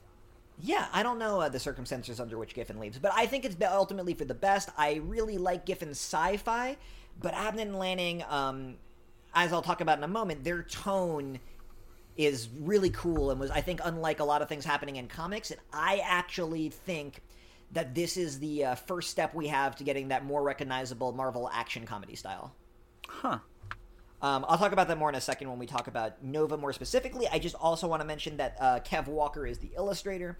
He is also British as fuck. You're reading that early Hellblazer right now, and he did a bunch of those issues in the 80s and the 90s. Yeah, under Jamie Delano. Yeah, with Jamie Delano, which was the earliest issues of Hellblazer. Kev Walker also did a bunch of Judge Dredd, and he is a frequent collaborator of Abnett and Lanning for their British books. So just like very familiar to them. The three of them are like a real powerhouse creative team. That's pretty rad. And I just wanted to say the inker, if anyone read my question coverage over the summer, or over last summer, I read that. Rick Magyar was the inker on I think the first 20 issues of the book, and then moved on. But his inking on Cowan's pencils was something special. It was Totally. very good. Yeah, I wish I understood inking better. I try to learn all the time to like describe what I like about it, but I know I like this inking a lot. Yeah, it's hard to tell sometimes if you're not the best way to recognize whether or not one person's inks help is by comparing the penciler across multiple inkers. Like that's really the only way, at least for me, that I can tell when it's the inking and not the penciling that's doing some of the heavy lifting. Like, for example, I think John Romita Jr. with Klaus Janson, they've been a team for forever and a day, but I think Janson's the wrong inker for modern JRJR. Anytime Danny Mickey takes over, it looks so much better. Yeah, and see, this is how Elias educates me and makes me a better comics reader, people, because my knowledge of this is inadequate, but I'm trying to rectify that a little bit every day. Annihilation Nova starts off being narrated by a character who we're basically being introduced to, and that is Worldmind, who is a sentient computer AI thing made up of all the greatest Zendarians in their planet's history. We are introduced by Worldmind saying what's going to become their catchphrase, which is attention. It is critical that you pay attention at this time. It becomes Worldmind's whole thing, which I love. Every time that comes up, I smile now. We'll see. We'll see after like 50 issues of Nova how you feel. We'll see. So far, it's not annoying to me, but I see why Nova is annoyed. Right, but that's and I appreciate that.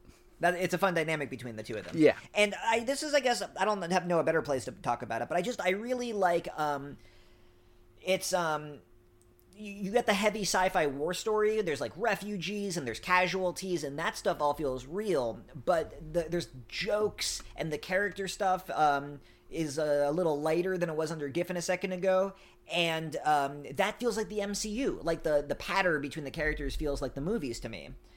And... Mm-hmm. And the Worldmind's dynamic with Nova reminds me so much of, like, Tony and Jarvis in the movies. Yeah. You have, like, Jarvis as in the AI, not Jarvis as in... The butler. The butler. Although they never have the butler in the movies, do they? No, just in the... Well, no, he makes a cameo in Endgame. Oh, yeah. Oh, no, he was in Agent Carter. Yeah, and then he shows up when they're in the 70s in Endgame. Yeah. With Howard Stark. Whatever. We promised we wouldn't talk about the movies over much. So, yeah. So, basically, these 4 issues are mostly Richard battling his own feelings, which get externalized early on as he sees these 2 bugs eating the corpses of the fallen Nova guys. I really like that we went from that brown smokiness to everything is just like this washed-out snow now. Yeah. And I like how they actually explain it. They're not just like, oh, it's something different, we don't need to... Dude, it's like, oh, it's fallen away from the sun. It got cold. Yeah, and I love sci-fi stuff like that. Yeah. That's so fun. But so early on... It's an excuse to also give us a little bit something different to look at, and probably also save the colorist a little bit of work. And it works because the main characters are so vibrant, are blue and gold and green and purple, that it pops up against the blankish background. Yeah. But yeah, it's really about Richard dealing with his feelings about this, and I'm gonna insistently keep calling him Richard, by the way, because otherwise we'd call him Rick, which is weird, or Dick Ryder, which is real unfortunate for a superhero name. I didn't even consider that. I can't believe that is very unfortunate.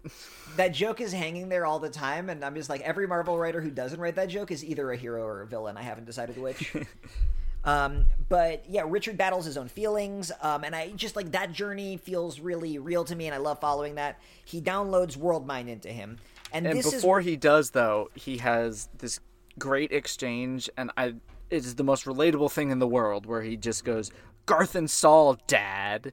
And I'm like, oh, this is like calling your teacher mom.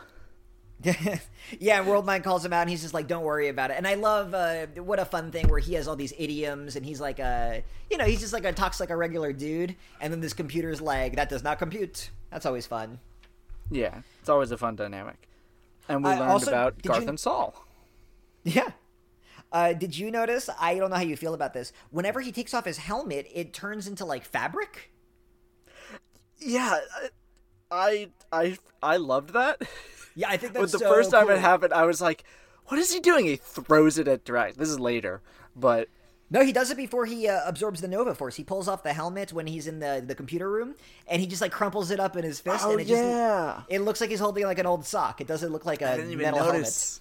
I didn't even notice. I was like, oh, he pulled his helmet off. But then I'm like, what's he holding in his hand? It doesn't matter. What a cool visual. He's too busy calling World Mind Dad. Yeah. But then when he downloads World Mind, the first thing that you notice is he's got his new Nova costume, which is his costume to this day. What do you think of this upgraded costume? He chonk. Yeah, it's pretty chonk. I love it, but also because I'm used to it. Like, I like there's these lights that are always glowing from him.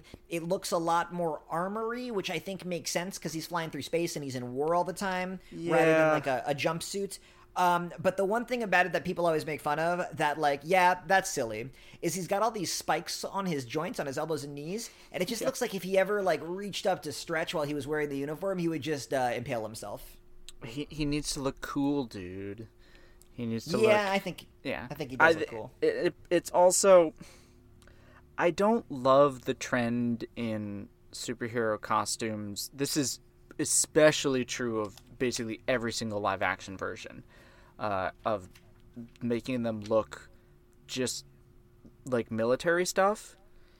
Yeah, I don't think it's a good trend either. Yeah, I especially don't like it. Like, the Arrowverse does this a lot.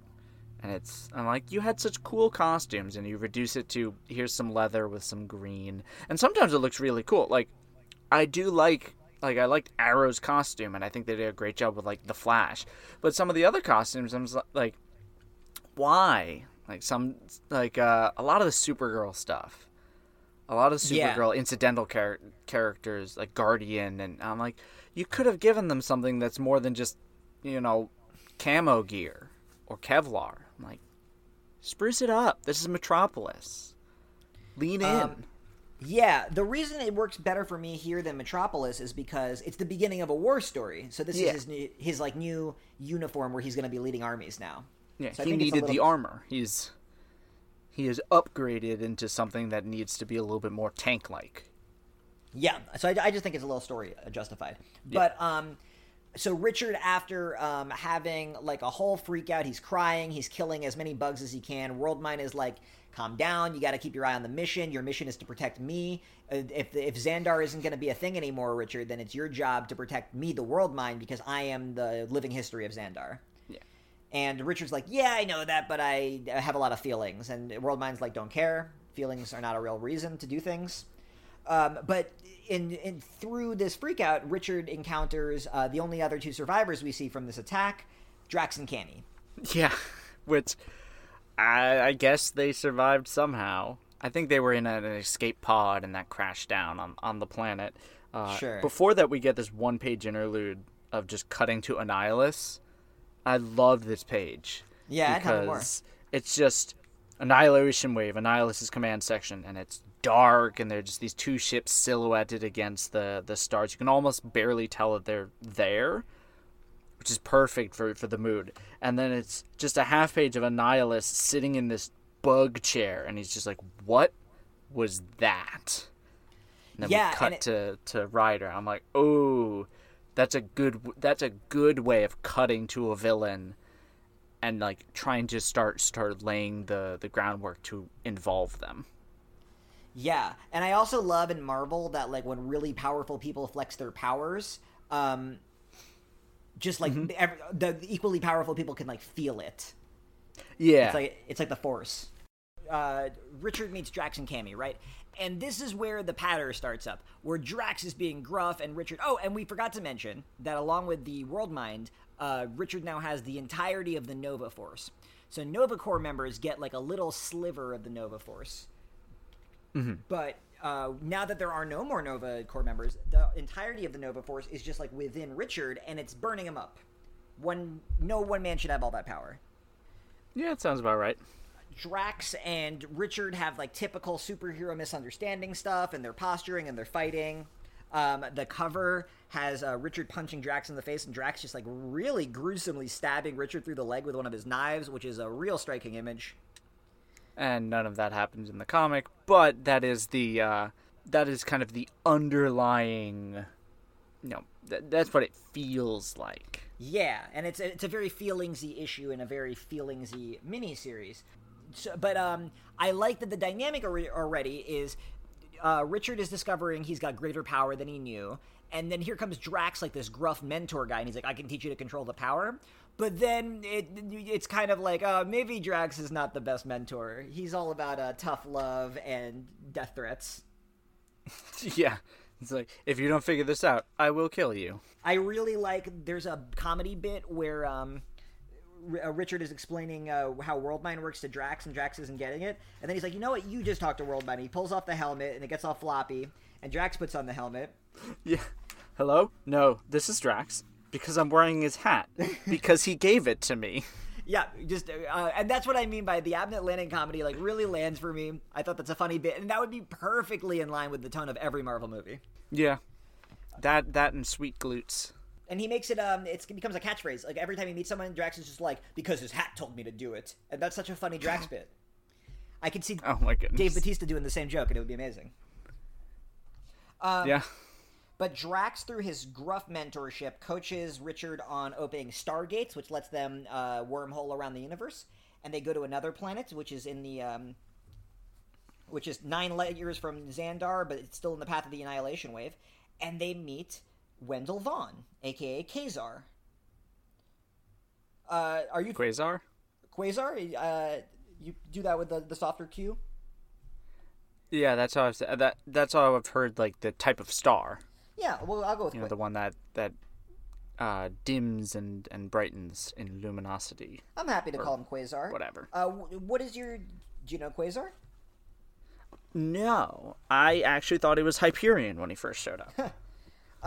Quasar's kind of a classic Marvel space hero guy. He is named Wendell Vaughn.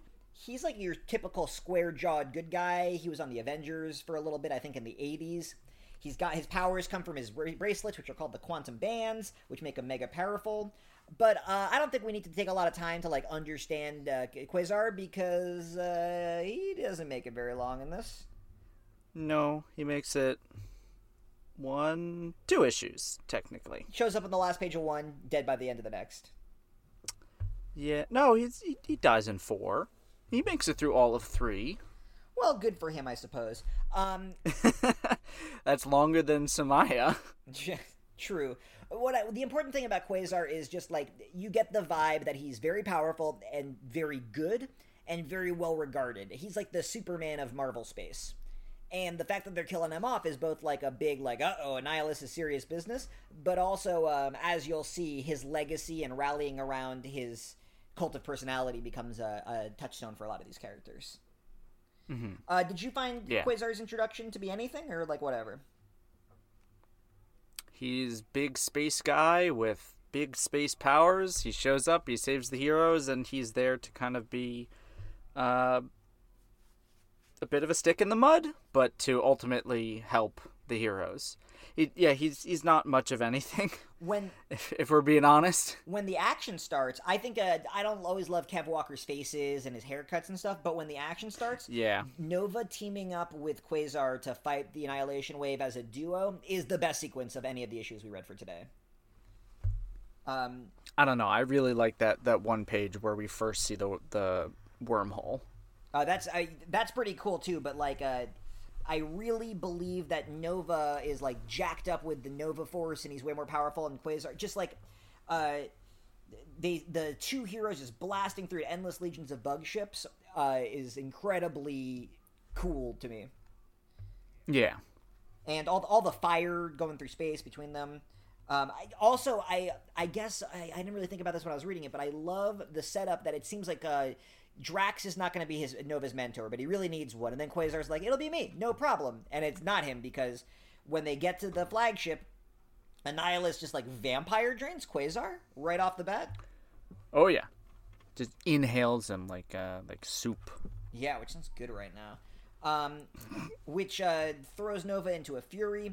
He gets in like a sucker punch at best, but now you're just like that thing you got to do at the beginning of the story where the villain's got to come. He's got to show that he means business. Killing Quasar and then like fighting Nova to a standstill after that big fight was just like such good storytelling through action to me. It's the kind of thing Steven Spielberg movies do really well. Mm-hmm. Or Star Wars for that matter. Yeah. Lucas Star Wars. Yeah. He's that whole. I mean, there's not much to say about a fight. But I guess just that... I was thinking, I'm like, what more details can I add? And I'm like, there really isn't much, because it's a bunch of ships. It's got a lot of cool turning points, because, you've got Nova, he's trying to fight, he's trying to figure out, because he's fighting against the Nova Force. He doesn't want it to drive him completely bonkers or to, have him blow up because it's too much for him.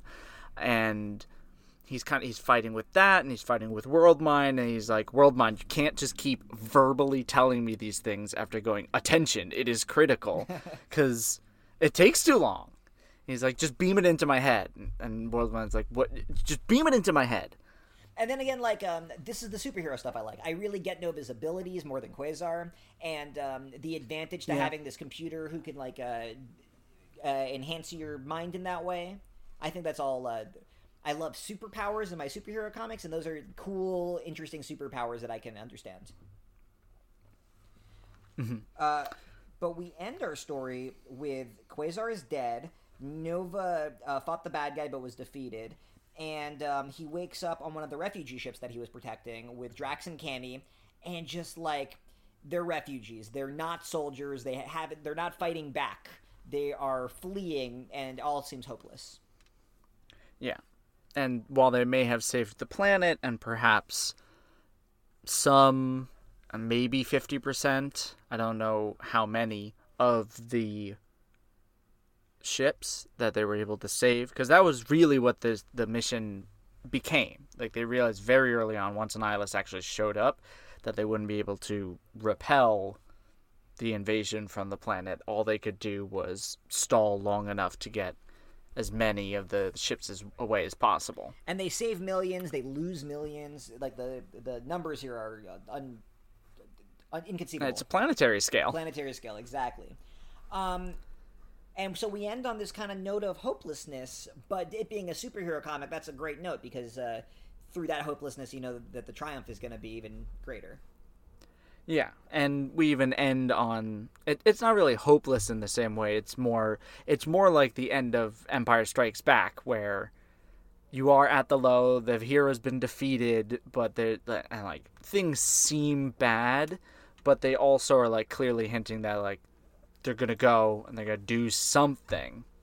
But there isn't a clear path to victory. They just they need to regroup. Yeah. It even ends actually perfectly on the two themes that I've kind of been covering, which is the purpose of destruction and taking action. Because the final two panels are teach me to fight, teach me to destroy from Richard, and Drax goes, yeah. And Richard goes, yeah, turns out it's critical. I take action now. Yeah. And what a great, I think that's such good writing. It just brings together all the catchphrases and all the abilities of these characters, and now you can see the foundation of what's going to turn into the Guardians of the Galaxy. Mm-hmm. Yeah. Not right away, and not necessarily in this, but big space heroes having to team up to deal with these big threats. You get why they have to exist, and you get what they're going to have to do. Yeah. Elias, so this is the end of our first Annihilation book. I think it's going to get much stronger from here. But what's your feelings on the series so far? I mean, so far, I definitely liked, once we actually got into the stuff with Annihilus and everything, a lot more than whatever was going on in Blood Brothers v. Pybok v. Drax in Alaska. But I'm excited to... where this is going, I don't really know, but I know it's going to be in equal parts fun and just like, it's definitely going to get pretty dour at points. Well, you're a big space opera person. You love Empire Strikes Back, and you love Babylon 5, and you love Star Trek stuff. I feel like, you get the vibe that we're going for here. Yeah, I get the vibe. So next time, we're going to be reading the second book of Annihilation, Annihilation Book 2, and the issues that includes are Annihilation Ronan, numbers 1 to 4, Annihilation Super-Skrull, number 1 to 4, and Annihilation Silver Surfer, number 1 to 4. And I think this is going to be kind of a mixed bag for you, Elias, because it's a lot of it's similarly low scale, like the Drax stuff. Yeah. Very focused, but I love those Ronan issues. I think Ronan's super cool. And if you like Silver Surfer, those are pretty cool as well. The Super-Skrull stuff, I have no memory of, so I'm excited to revisit. But then Annihilation Book 3 is where it's going to pop off for you, because Annihilation Book 3 is when we're in the space war. There's trenches and battle lines and strategies and teams, and oh man. This is how you win the space war. Yeah. It's critical that you pay attention at this time. Before we get... God damn it. Before we get there, I just wanted to confirm, Super-Skrull, this is Kl'rt, not Pybok. Yes, Pybok is the Power Scroll. Kl'rt is the Super-Skrull. Okay. For anyone curious, we will talk about Kl'rt next time. Oh, yeah. But you have seen him before. Certainly. Yeah, and I think that about does it for our first part of Annihilation. I am so excited. We're going to have tons more to say. This is going to be excellent. And if anyone is reading this in trade, this is collected in Annihilation Book 2, which is the original printing. I think it might be split between... I'm just double checking. I think it might be split between the two volumes. Yeah.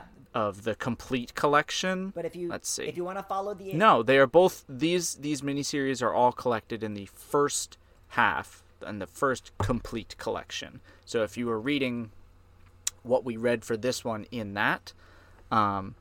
Finish that book. Oh, shit, no. It's split. It's Silver Surfer and Super-Skrull in the first one.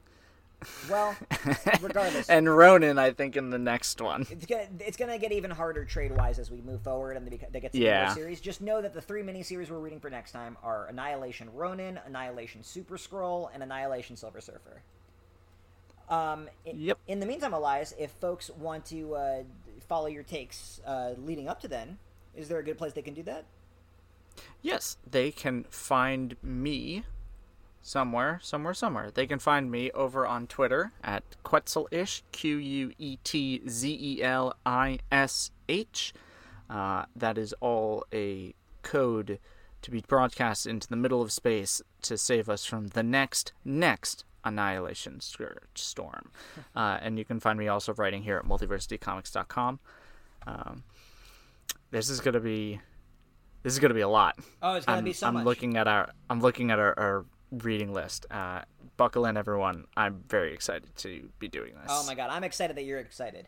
I'm on Twitter also. You can find me at rambling_moose. You can find me on Multiversity Comics as well. I think there's going to be a lot of Annihilation talk in the future, and I'm excited to have it with you, sir.